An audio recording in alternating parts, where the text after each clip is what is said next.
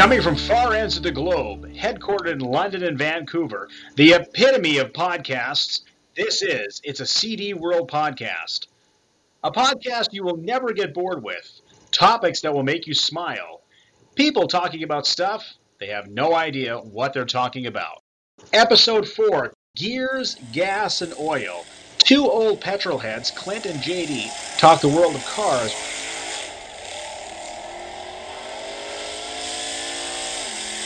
Hello, everyone, and welcome to another CD World podcast. I'm JD, Jeff, or Fedge, or whatever you want to call me, and I've got my good friend here, Clint. Hello, Clint. Hi. Thanks for having me back. So I got you back. This episode, again, this is something you and I have been talking about for a while, something we've been kind of excited about, because it's a passion of ours, and that is everything and anything that is about cars. Yes. Gas, grease, oil, the smell, the stink, the sound, everything we love. Yep. You and I are both come from a background of cars, are sort of raised with cars or motorcycles in our family. Your dad is a huge motorcycle enthusiast. Yep. You are a Sure, motorcycle for the layperson. For me, right? Yeah. So this episode, we're going to be talking about why we love cars and what we love about cars, and also about how the car culture is changing, in good ways and bad ways, and wonderful things like that. So The nostalgic and the direction it's going in. yeah, exactly. The things are changing, man. The world's changing, good or bad. It's changing. It's So- history too, right? Yeah, cars are a big part of history of the world. You know, it's like, look right back from Henry Ford, right? Yeah. It changed the world. Mercedes was his first car. So again, lots of car backgrounds.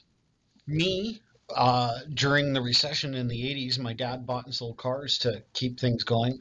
He would joke about he would buy a Corvette Yeah. from a man that's getting married, fix it up, and sell it to a guy getting divorced. Yeah. He would literally do that one after another. And there was a store in Vancouver called Gladstone's on Kingsway, and that's where he would get some cars sometimes. So so we always had cars around. We also had a Morgan. We had three of them, but one of them in particular, which I'll never forget. It was a bright red one, convertible, and the original Morgans had a wooden back end, and it was rotten, so he replaced it. Bought his own welder and everything. And That's pretty rare on this side of the pond, though, too.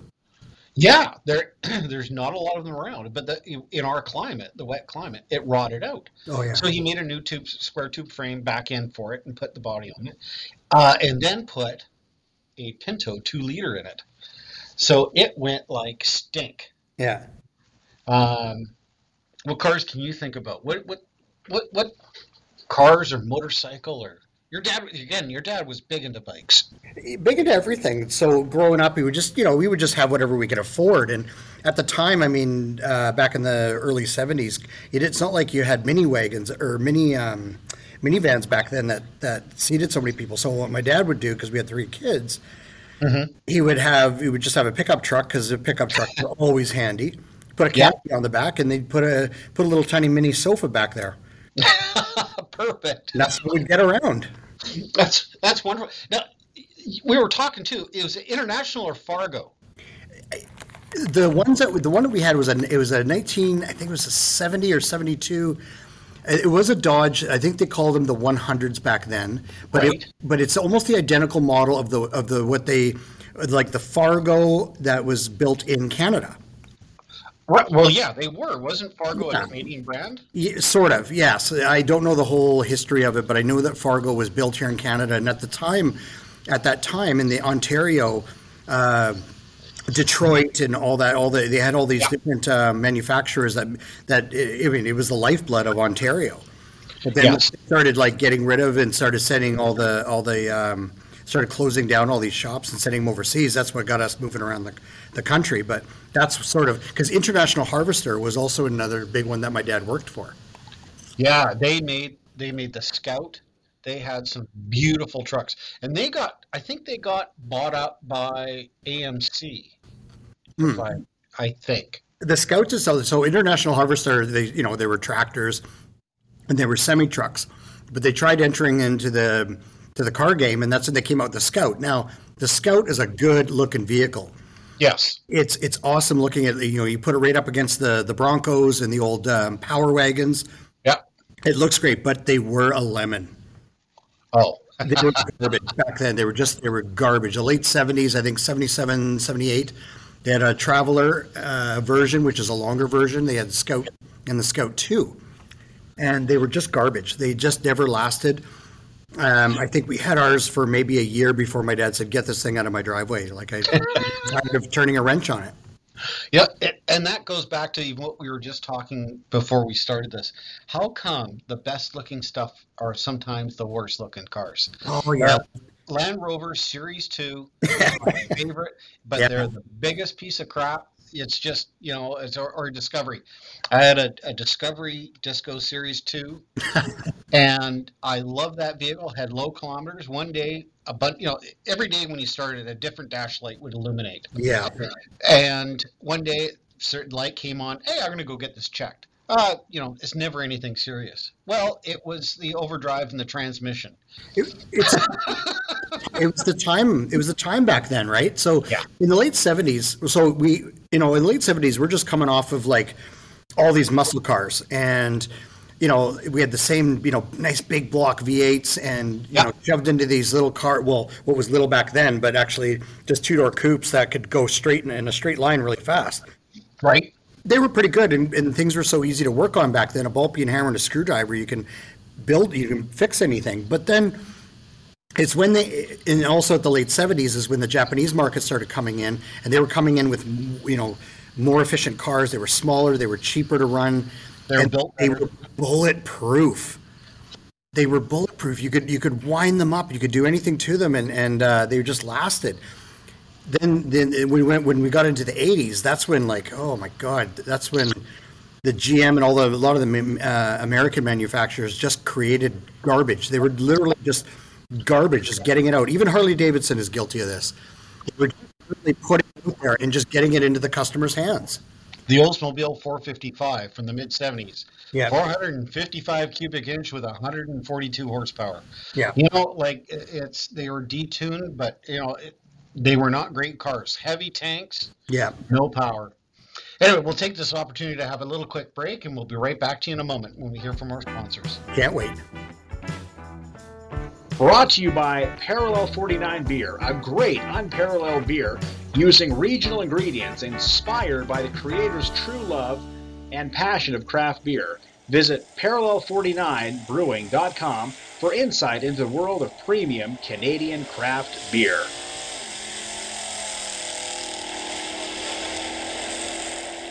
All right, here we are. We're back again. Clint and I are talking about cars. Thank you all for tuning in and listening to us.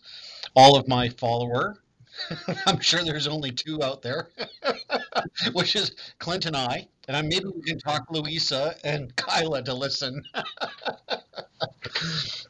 So we were talking about cars. We were talking about the 80s and cars and history and stuff. So let's talk about fun stuff. We were talking about the depressing 80s, the 0 horsepower with big blocks. Yeah. And the gas crisis and favorite cars in history. So we're looking back. We got, there's thousands upon thousands of cars made all over the world. Tell me a car in history that just sticks out of your mind. What was the first thing that comes to you as a great car? The Chevy Nova. Yes. You saw them everywhere. Everybody had one. They were, for the day, they were very reliable, whether you had the straight six. Yeah. They weren't bad to look at. They had nice seats in it. But they were just ball peen hammer, or as long as that thing had oil and gas, it would run. Yes, exactly. They're just good old tough workhorses. They made a million of them, and they were cool when they were hot rodded out. I mean, it's in the 70s, you'd see them all jacked up with a small block in it, and Do you remember, like, do you remember, so back then, when a lot of the manufacturers, like GM had all these different, like, they had Pontiac and Buick and all these different versions of the exact same car. So Yes. Pontiac had their version, it was of the Nova, which was the Ventura. Right. And who had the Tempest? Wasn't there a Tempest as well? Yes, it does sound familiar. That was one of them, anyways. They just found out, came up with a new name, changed the grill, called Yeah. the color a different color, Yeah. and different hubcaps. Yeah. But I mean, for cheap, you could buy a Pontiac Ventura. It had a 350 in it. Yeah. You know, you throw some headers on there, throw some funny looking tires, and you got yourself a sports car that you felt cool driving around in, because nothing sounds like a V8. Correct. There's no substitution for cubic inches. It just, nothing sounds like it. You could get a nice V6 that can pull out more horsepower, but it just doesn't sound the same as the old V8s. And when you're trying to look cool, the important thing when you're trying to look cool on the street and you're at the stoplight and you want to put your foot to the floor and light up the back end, it's got to yell at you. And that's why it's got to be the V8. Those old cars, you just had to make sure you were going in a straight line. Yeah, God, yeah. Get the steering wheel first. Yeah, straight first. Yeah. For me, for cars that stick out, I always seem to go to Lotus. You and I were talking about this earlier. I don't know if it's from James Bond films or my dad's love of racing, watching, Indianapolis 500 or whatever it is. But Lotus always sticks out. In particular, the Lotus Elise or Elan, the old ones from the 60s. Ugly little cars, but they were light, not built very well, but they're light with a little bit of horsepower, and they would handle like nothing else. There was just some amazing engineering behind them. It just always sort of just kind of stuck with me. Yeah, I was really like, because being in Canada as a young kid and stuff like that, I didn't travel too much until my early 20s. But I didn't realize how much, like, the influence of Detroit and everything and North America cars that we had, but that there was a whole world of cars out there that we have never seen, that we just weren't available to us over here. The first time I remember seeing, well, there's always the Volkswagen Bug. That was the one I was aware of that. We actually had one. Everybody had one at one point. But it was like the first time I saw like an Austin Mini, and the first time I saw these like European cars, I was so fascinated with these, these little cars that just did things differently. Yeah, and I totally agree. There just wasn't a market over here. Like seeing the Morgan, my dad had the Morgans. My grandfather worked for Mac Blow, so he would always take clients and us out to dinner down at Freight Baker's, the Attic in West Vancouver. Right. And he had one of the original Aston Martin James Bond cars in a glass booth out in front. He used as an attraction. And just being an absolute awe of this, it was so exotic. The lines, the look, everything about it. Everybody be upstairs having fun, drinking and smoking and enjoying life. I'd be downstairs with my nose glued to this glass, looking at every inch for hours. And what's funny about the James Bond you were just saying, seeing the nice, beautiful Aston Martin, and there's one movie that James Bond did, and they had, of all frickin' cars in the world that they had to put in this damn movie, they put the bloody AMC Hornet. Yes. That stupid Hornet that did the spiral jump. Yeah. Everything America has to offer, that's the car you're going to pick for a James Bond film? I think it's because, now I think, if I could be wrong, which I usually am, AMC was involved in financing it as one of the first movies, or it's when product placement became so profitable or necessary in filmmaking. So it wasn't like a stunt thing. They said we need this type of car to do it, or it was like AMC said, "Here's a bucket of money. All the cars in this film are our cars." Yeah, I'm curious how that played out. It just, when you think of all the cars that Detroit and North American cars come in, but that's the one they're going to pick. Especially over on the other side of the pond, you've got all these wonderful cars over there. The BMWs, all the different Mercs and the different versions of different cars that just aren't available to us here. Yes, I agree, and that is actually a very good point. We should do an episode on how cool James Bond cars are. Yeah. So now talk about cars that just really stick out. What car sticks out that you absolutely hate? What car sticks out in your mind that? Well, not hate's a strong word, right? We don't want we don't want to preach hate here, but a car that just no, it doesn't. No, it's not for you. It's not going to happen. It's not going to happen. Yeah, we probably owned most of those shitty cars. My parents had we had an AMC Hornet station wagon, and I tell you, I was so embarrassed when my parents would drive me to school, and I'd say, "Just pull over here. I'll walk. It's okay." No way I wanted to show up in that thing. Did it have wood on the sides, or? Oh yeah, it had wood. It was like that faded red, and the whole ass end sunk on it because it just had no suspension on it. Was it an inline six? I don't remember what it was under the hood. I remember the stupid door handles that they had, and if you didn't quite grab it good enough, it would flick back on your fingers and pinch them. And if you rolled down the window, you just hope the hell that it was going to roll back up. Yeah. It's we've all had those cars, the electric cars. We had a Volkswagen Jetta that did that. Put the power window down, and then halfway down, it goes zoop, down into the door. Yeah, it's Yeah. they all can do it. Geez, I don't know if I had to think back to a few. There was a few Fords I didn't like. Wasn't too keen on the Probe, the Ford Probe. Oh yeah. It, It was popular though when they came out in the '89 because yeah. but that was a Mazda car. Yeah, but we stole that from Mazda. yeah, it was. Well, that's when Ford and Mazda were in bed there for Yeah. a while. But I think I would take a Pacer Yeah. over a Probe. I don't know. Even the name. is- Hey, I got a new Probe. Pacer. Every time I think of Pacer, I always think of an upside down fishbowl. Yeah. Silicone all that and just shove some water in there, make a fishbowl that would look cool. Yeah. Well, they're still cool. You remember the Gremlin? It looked Yeah. like a cheese driving on the road. But see, now that's the thing. I like a lot of the old AMCs. What was it? Yeah, the Matador you talked about. That was the ugly one. It's just so Yeah. ugly. Yeah, but I tell you, now beautiful cars. Now, how about this? This. I know we didn't write this down, but there are a lot of gorgeous, beautiful cars. Oh, Not absolutely. necessarily do you even have to like them, but We're just gorgeous to look at. yes.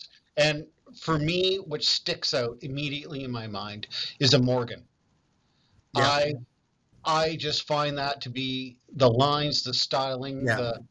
the sex appeal. Yeah. I mean, I could go to the traditional '67 Corvette big block with the Stinger hood and That's what I was going to say. outsiders. That to me looked like a shark on land. Yeah, a Stingray. Stuck right out. The Camaros, the late '60s Camaros, were just so sexy looking. They're beautiful. They were just every angle you looked at it, you could sit and stare at it. Yeah, and there was a real art in the design. Like so, you could follow the lines through, right? Yeah. Or how about this? We were talking about this earlier, the Volkswagen thing. Yes.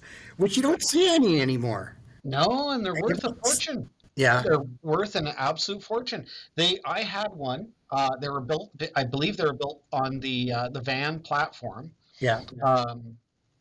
And it was bright orange. The windshield folded down. Yeah. In the summertime, I think we took the roof right off, the fabric roof, put the windshield down, and that was the way it was all summer.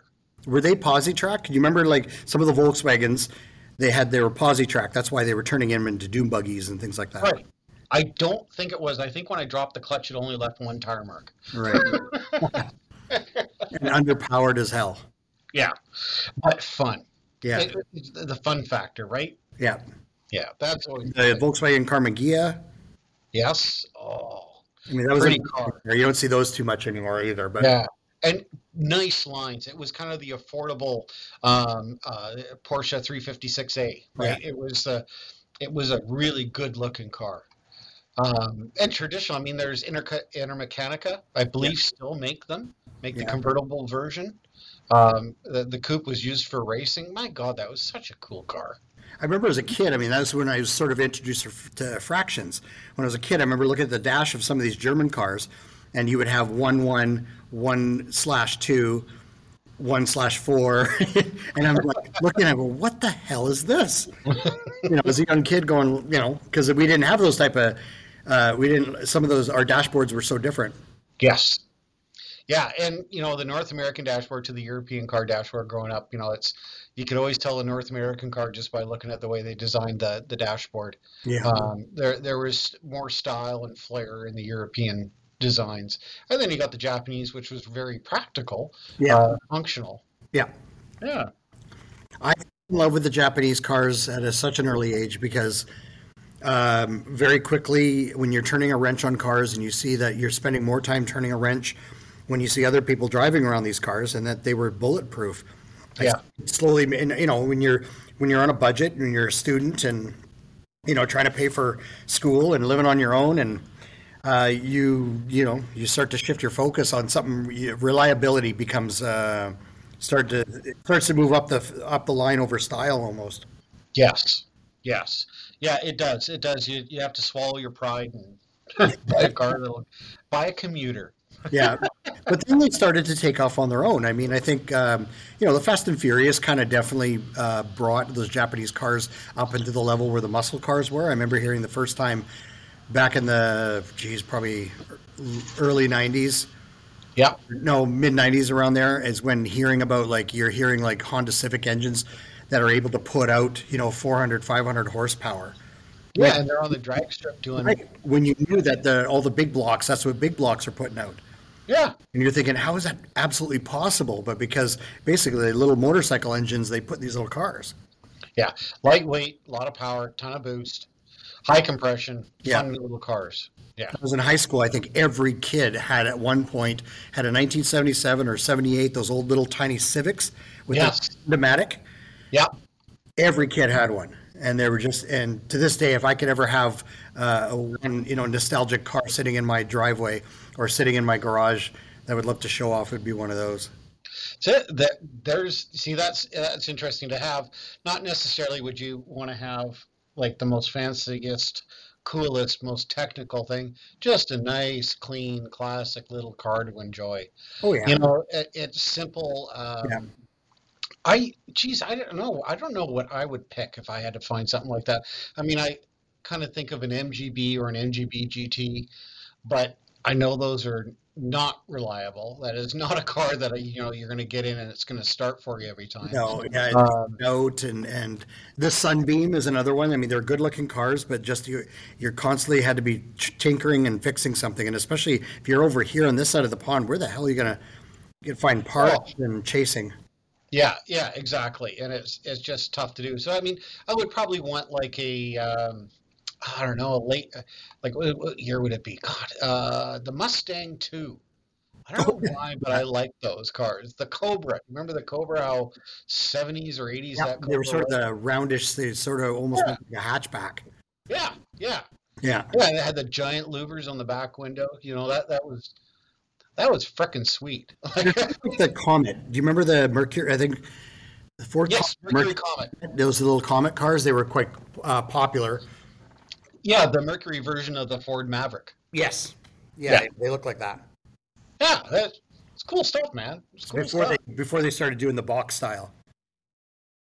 Yeah, before the Fox body came in, which was a great platform, a brilliant platform, but it's just not as cool as the Cobra with the monster snake. Now, the monster snake on the hood. Now, I totally slipped by this, and this is a big mistake I've made here to mention is the cars that a car that really means a lot to me that if I could have, I would. Okay, I'm driving it, and I don't care what anybody thinks. I'm enjoying it. I'm just driving it. People are going to laugh and point, but I don't care. Is a 1977 Trans Am with the big chicken on the hood.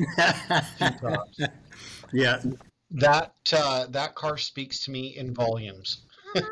Well, yeah. I mean, our influences back then. You got Smokey and the Bandit. You got the Dukes of Hazzard, Knight Rider. I mean, geez. Oh yeah.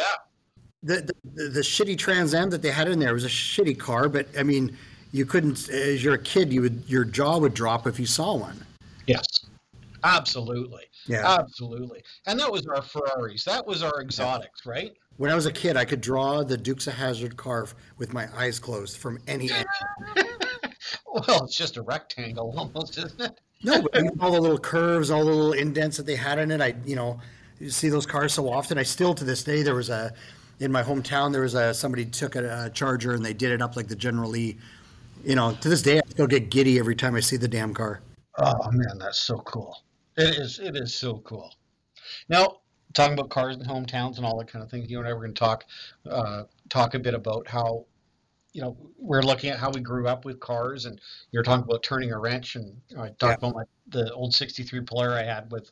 I kept 3 or 4 pairs of points in the glove box with some matches.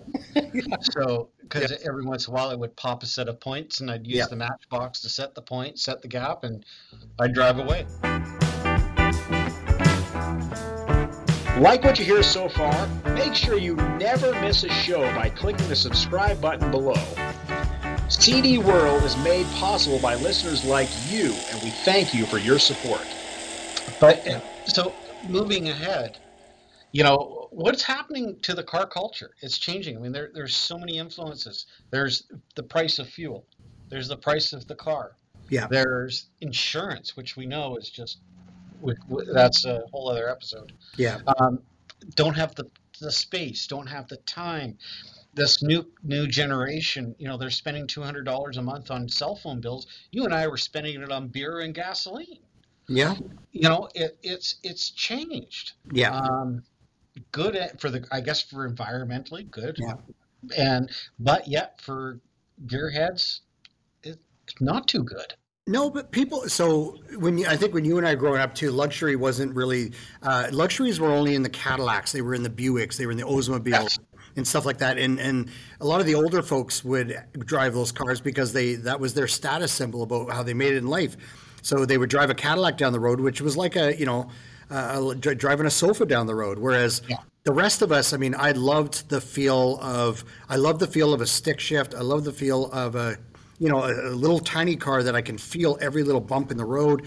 I can feel the steering wheel. Didn't have power steering and all that stuff like that. So right. You got to know, and so driving the car would be an experience.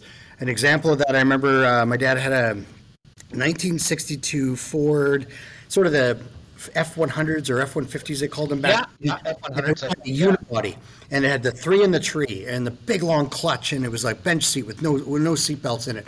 That thing was an experience. You were dancing all the time driving that thing down the road just to keep it in a straight line. Yeah. And, eventually, yes, it was fun and you became part of the car and you got to really experience the car itself. But I think that culture sort of dying out as cars became with power steering, power brakes, had all these nice little cool features. You start to become more comfortable in the car and you have to do less. It's less work. Now, you're not as fatigued after driving it, but I do kind of miss that, sometimes. And all the cars today, I mean, now, what was that? I was driving a car with, what do you call it? Electric steering. Power steering thing. And I noticed, I think it was a Hyundai car. Even though it had this nice 6-speed in it, I could, the steering just felt something to get used to. And you didn't quite feel the same connection to the road. And I just find that maybe that is something that's kind of going the way of the dodo bird, because now we're getting into auto drive, and it's more of with the bells and whistles and the Bluetooth and things like that, more than what's under the hood or what the car feels. Yeah, is the new version of Hot Rods is buying an electric car, putting a set of wheels on its stickers, and downloading an app to make it go quicker. Yeah, and something. Just listening to what you were saying just brought me into one of the first cars I drove manual transmission was a Model T. I'm not that old, but my dad had one. And this is back when he was buying and selling cars to keep us going through the recession. And it was you had the clutch. I think there was 4 pedals. I couldn't tell you what the fourth one. Maybe it was had a foot choke. It had all these switches and everything, and you did. It's a dance while you're driving this car. You actually had to make everything worked for it to move forward. Had a hand throttle, had a foot throttle, had everything. That nowadays, like I said, it's the biggest thing with a Tesla is staying awake while the car is in auto drive. Yeah. Yeah. I like to drive. I like to Same. I go won't be in through the control. gears. Yeah, I want to hear the gears. I want to feel the vibration through the gear shift. Yeah. I want to smell the gas when I give it too much gas when I'm trying to start it, and flooding it, and then kicking at the pedal, trying to turn off the choke. Yeah. You know, I'm missing that, and Yeah. this generation is also missing it. Old guys, right? Older than us. Who do you see driving a nice, cool old hot rod? An old guy. Yeah. Because they've had it forever. They're the only ones that can afford it. When this next generation comes, they pass on. They want to hand that hot rod down to somebody. Yeah. Are they going to have the money to keep it? Are they going to have the space to store it? Are they going to have the ability to maintain it? I just see this stuff getting destroyed. Yeah. I find too is like, for example, say they're at work, there's a Ford F-150, and this Ford F-150 that I was driving, it's got the automatic high beam changes. So with the automatic high beam changes, you know, it's not even you know, I don't even have to do anything. It just changes on its own. Yes. It feels weird. I Yeah. remember the button on the floor. The high beam? Yeah. Yeah. Now it's automatic. Yeah, and it was, you had to really hoof it. My Polara, I think you almost had to kick it to get it to come on, the Yeah. high beams. And it was that tunk, tunk, and they would come on. But yeah, now it's like the headlights come on its own. My friend of mine had a Trans Am, beautiful, one of the last few years of the Trans Am with the pop-up headlights. Oh yeah. And it had WS6, I think it was. And God, that thing went pretty good. Yeah. But it had a sensor on the dashboard that would turn the headlights on automatically. And of course, that means the eyes popped up. You'd be driving through a tunnel and the eyes pop up and it would take forever to go back down. Automation, man. Sometimes it's not that good. But Yeah. I sometimes fantasize about a world where the complication or the detail of this stuff can kind of go to the side. I don't want to live with that technology. I just want to have the simple and enjoy what the basics of a car is. A Model T, Model A or Model T, doesn't matter. I've got a crank start if the battery's dead. It's just the basic cars. If anything breaks, I can see it right in front of me. Yeah. I know some of them don't even have side windows. They don't even have roll-up windows. They just got canvas. I look underneath the hood. There's 4 wires, one to each corner of the car for a light. Yeah. You know, I don't know. There's a real, I don't know, something kind of cool about that, isn't it? Yeah, I think too with the electric culture that's coming now, and I'm embracing it. But at the same time, the one thing we're going to look at is what we're going to see. As I overheard on the radio, they're talking about car companies are looking at subscriptions. So once they sell you the car, it's not it. They have to sell you updates and sell you subscriptions to keep you. A subscription to your car? Well, yeah, for all kinds of things, and you know, because they gotta. You know, I think the dealers got to make money somehow. They got to try to rip you off somehow. So, you know, they can't. If it's not under your hood, you know, Well, I guess they're gonna try to do it a different way. it's all software based, right? That just like your iPhone or whatever it may be, they got to sell you updates. Yeah, that's sort of the direction where it's sort of at. Man, I don't know. That even makes my Model T even more attractive. Yeah, You know, it's really fun to think about where this is going and where things going. I mean, I think you and I just covered the entire world of or the history of automobiles. There's so many things we can talk about. I know we're going to be talking about this again. Maybe we'll jump in more on the topics. We should probably each pick a car and talk each other into wanting to have it. You can talk me into a Tesla, and I'll talk you into a Model T. we haven't even talked about 4-wheel drives yet. Oh God, we could do a whole thing on the Samurai. Yeah, Oh yeah. But you know, this has been a lot of fun. This is our first car one. I've really enjoyed this. And we're going to do some more. I think we're going to do a bunch more stuff about cars. Well, count me in because I love this topic. I can keep talking and talking. I try to if I talk about this at home, my wife's eyes just glaze over. Yeah, we have that same. And probably how they'll probably glaze over when you told her that we recorded this. Yeah. Or her first answer is going to be why. Yeah. All right. Well, thank you, Clint. This has been great. In closing, again, I'd like to thank everybody here for tuning in and listening, and enjoying this ride in the CD world. Thanks for having me. Thanks, buddy, and take care. And we'll talk to you guys all next time. Goodbye. Soon. See ya. Thank you for joining us in our little CD world where we try to make your life a little more colorful. Be sure to tune in for our next show that will surely remove the boredom with fun topics that you'll love, all available on acast.com. Make sure you follow us on Twitter at CDWorld, or you'd simply like to tell a friend about the show. That will help us out too. I am your announcer, Craig Wilmot. All original music performed by legendary Freya Bird. Until next time, stay safe.